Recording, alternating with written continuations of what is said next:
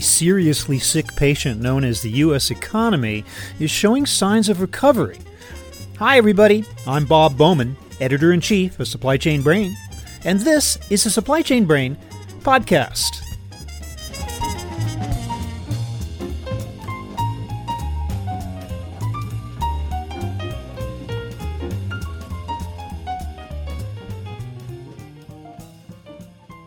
Things are bad right now, make no mistake.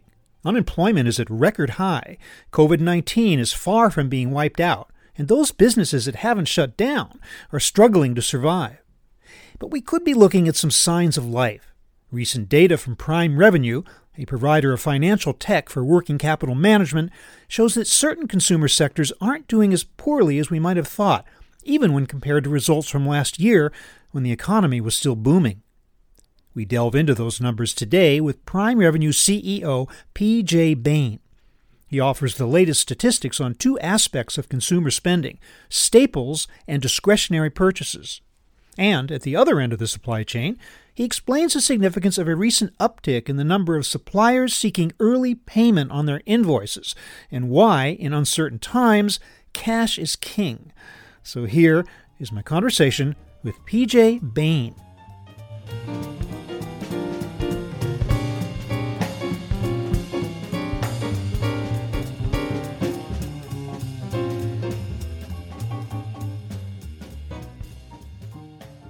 P.J. Bain, welcome to the show. Thanks, Bob. It's great to be here with you today. Based on your data and your research, P.J., are we actually seeing signs of recovery in the U.S. and the world? Well, what I would say is there's hope. One of the things that I think we've learned since the pandemic really took hold in March and April is the only certainty that we can have confidence in right now is uncertainty. I think we've sort of stabilized into a new sense of normal. And I think we see different sectors of the economy that show promise and show hope. I wouldn't say that we're anywhere near where we were a year ago, particularly in the U.S., where the economy was very good and we were very optimistic about growth. But I'll also say that our data is indicating that we're roughly bouncing along where we were a year or so ago, plus or minus a few percentage points. We expect it to be that way for a while. And I think if you take the most pessimistic views of when the pandemic started 6 months ago now, 8 months ago now, it's a much better position than many of the bears on the economy would have put us in. We anticipated we probably would be in a little bit worse shape than we are today.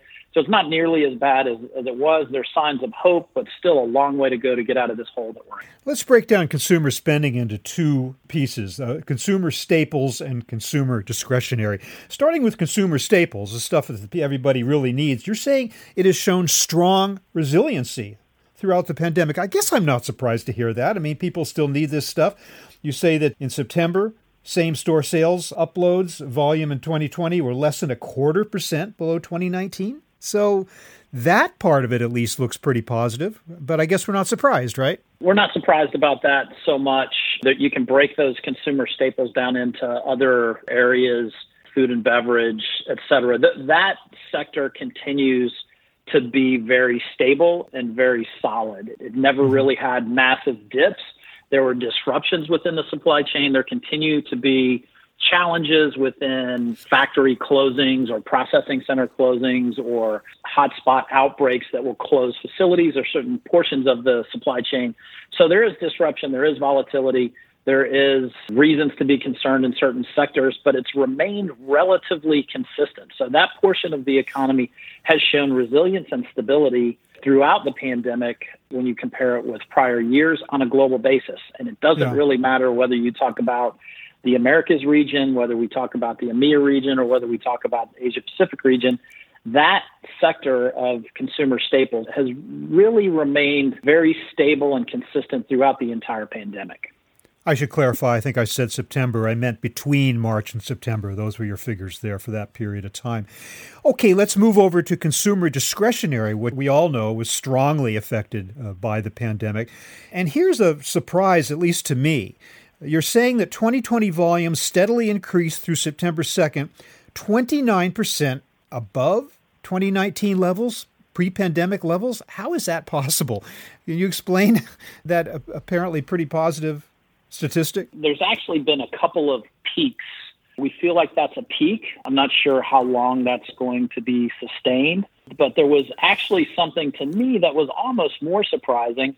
And that was the first peak that I mentioned. That sector was doing okay. It wasn't doing great at the beginning of the year, sort of pre-pandemic.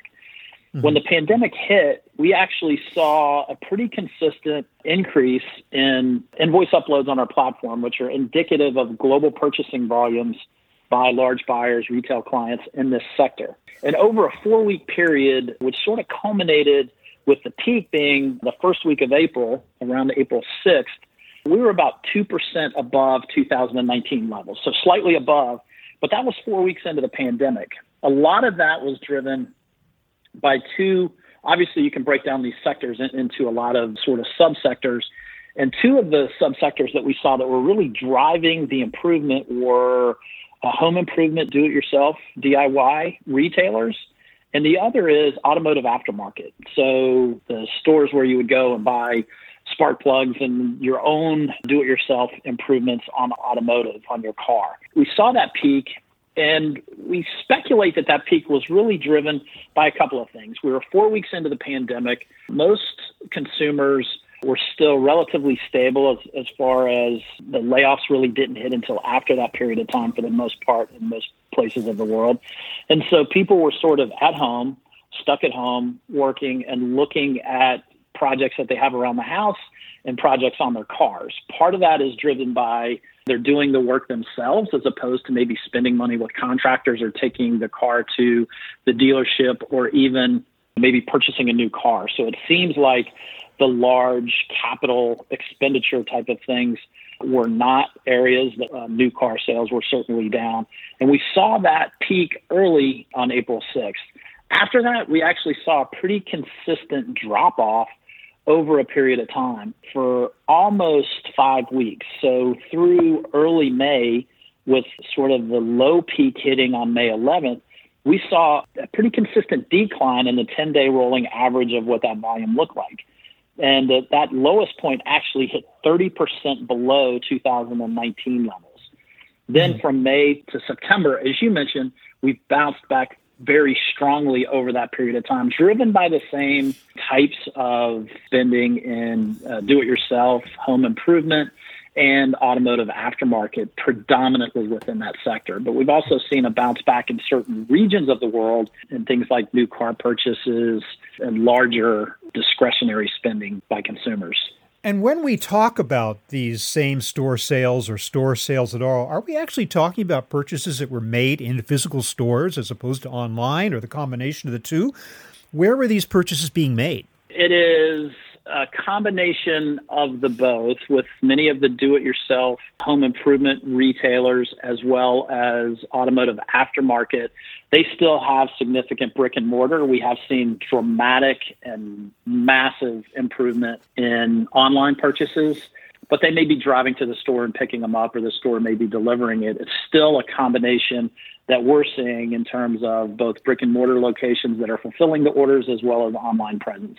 We know that many of our clients have been investing heavily in online retail presence to be able to compete with the large global purely online retailers. But we're seeing an investment in both physical presence to stock the inventory as well as online presence. So it's really a combination of both. I'm just wondering, because at least in the early part of the pandemic, so many of these stores were actually closed. You couldn't even go to them. If you're going to make purchases at all, they had to be online. And while that's loosened up subsequently to a certain extent, I'm still surprised that the store sales are as high as they are, given the fact that so many of the stores were not even accessible. A lot of them are order ahead, and a lot of our do-it-yourself retailers have been open throughout the pandemic with very limited access and very limited strict controls.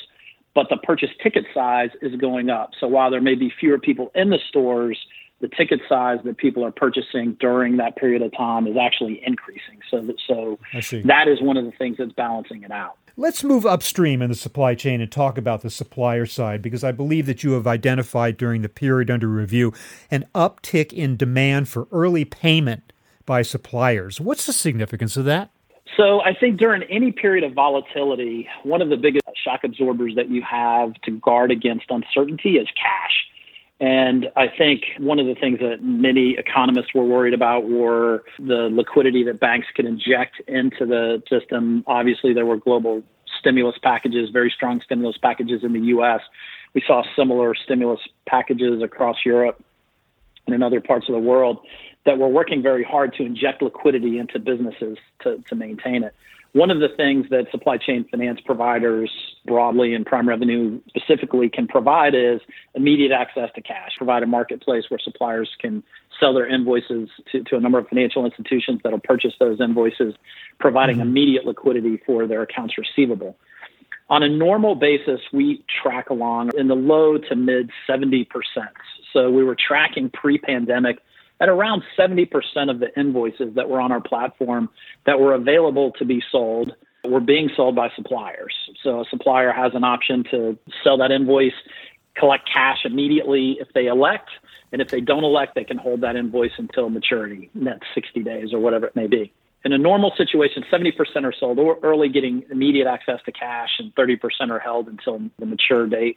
Let me clarify something there of what PJ for a moment while we're talking about selling invoices. When a supplier in this kind of situation sells an invoice, are they agreeing to a discount off those invoices, or are they getting the full amount of the invoice? They will sell the invoice at a very small discount compared to what their normal financing rates will cost. In virtually every instance, the supplier has an opportunity to sell that invoice at a discount that will be considerably lower than any financing cost that they would have against a working line of credit that would be secured by that account receivable or a typical factoring relationship. Yeah, lower than if they had agreed to an early payment discount directly with buyer of their services. That's correct. See. Okay, so access to cash is absolutely important.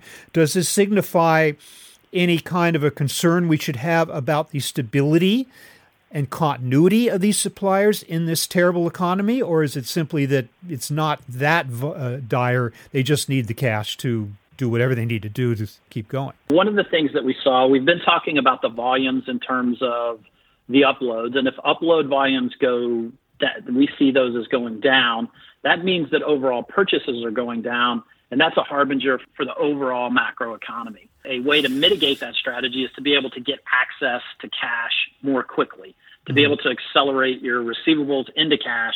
And that normal 70% that we saw pre-pandemic actually sort of spiked up into the 90s for a period of time and averaged around the mid-80s in Q3. Wow. So suppliers have access to that cash to offset the downturn so that they can collect their cash faster, improve their cash conversion cycles on their business to provide them the cash cushion that they need to be survivable. So what we're seeing is that actually significantly helped the viability and the sustainability of the businesses of those suppliers during that period of time to where we sort of have regained back. Where we are today is we're plus or minus a few percentage points across most of the industry sectors and across the macro economy that we see.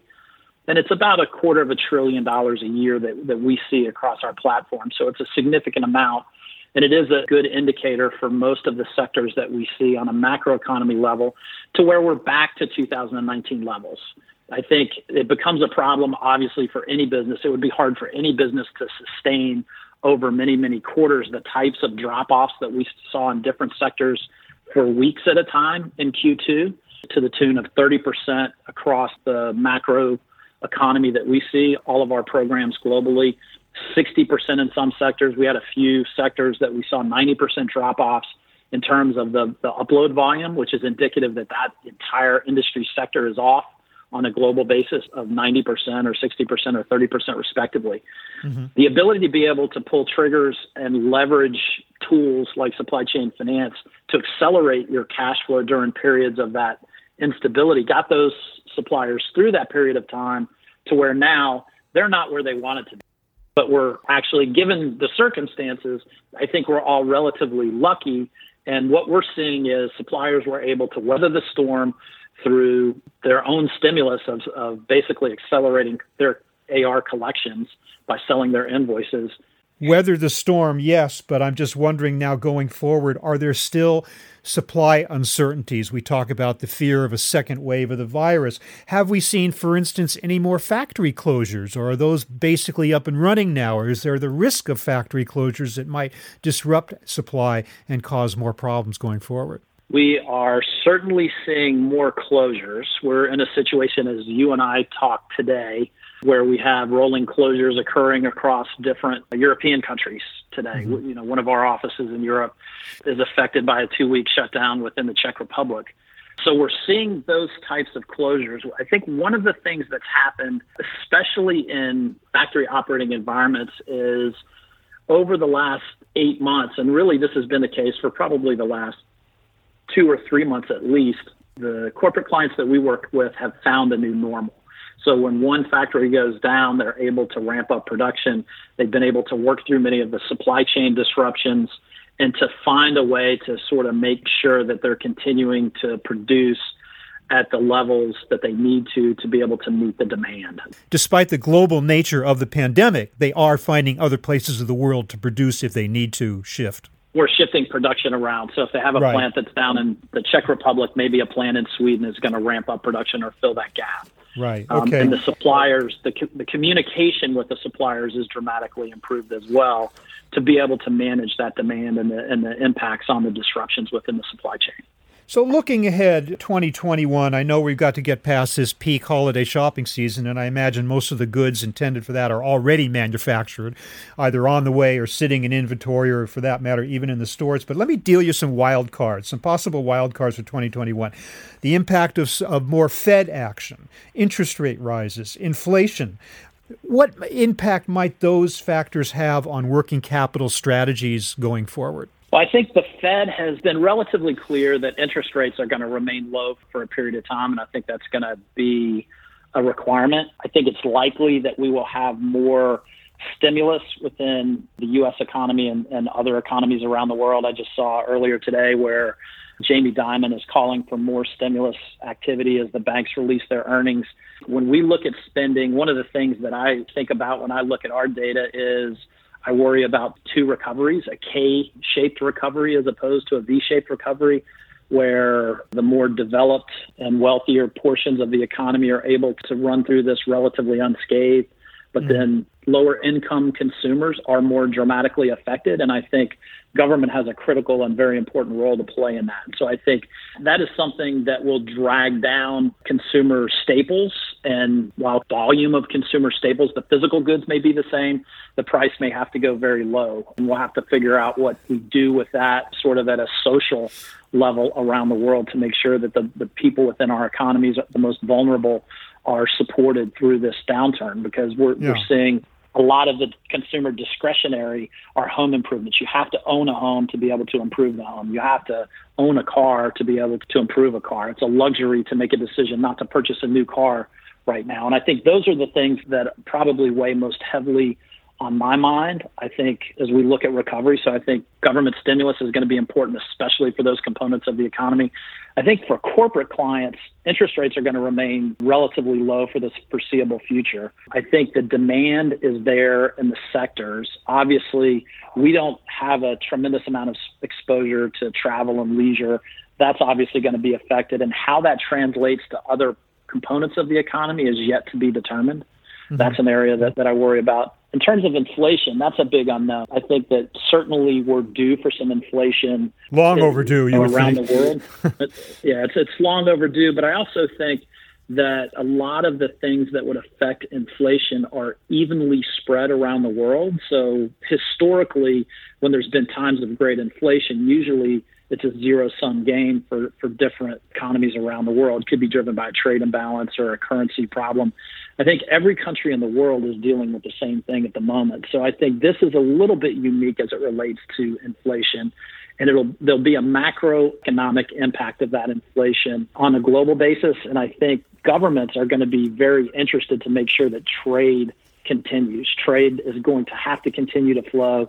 So anything, while the debt would certainly make you think that inflation is much overdue, I think that whether it's the Federal Reserve or the EU, the financial decision makers and the financial policy makers are going to make sure that they do everything they can to prioritize trade and consumer demand and consumer confidence that will drive corporate performance well ahead of inflation. So I feel like inflation is a problem. It's in line. The biggest problem that we've got to do is make sure that the wheels of commerce continue to roll along all around the world. Maybe cash will continue to be king, too, on the supplier side. But P.J. Bain of Prime Revenue, I want to thank you so much for helping us to understand what's going on out there right now and providing us with a little bit of positive news about the potential for recovery of this economy in general. So thank you very much for being with me today. Really appreciate it. Bob, it's always a pleasure to be with you. Thank you so much.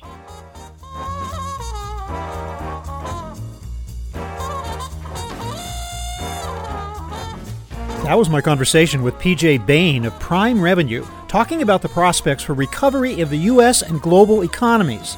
We're online at www.supplychainbrain.com, where we post a new episode of this podcast for streaming or downloading every Friday. You can also read my Think Tank blog, watch thousands of videos, and access all of our other content, including the digital edition of our magazine. Look for us on Facebook and LinkedIn, and follow us on Twitter at SCBrain. You can also download or subscribe to the podcast on Apple Podcasts. Got any comments or suggestions on this or any episode? Email me at rbowman@supplychainbrain.com. Stay well, and see you next time.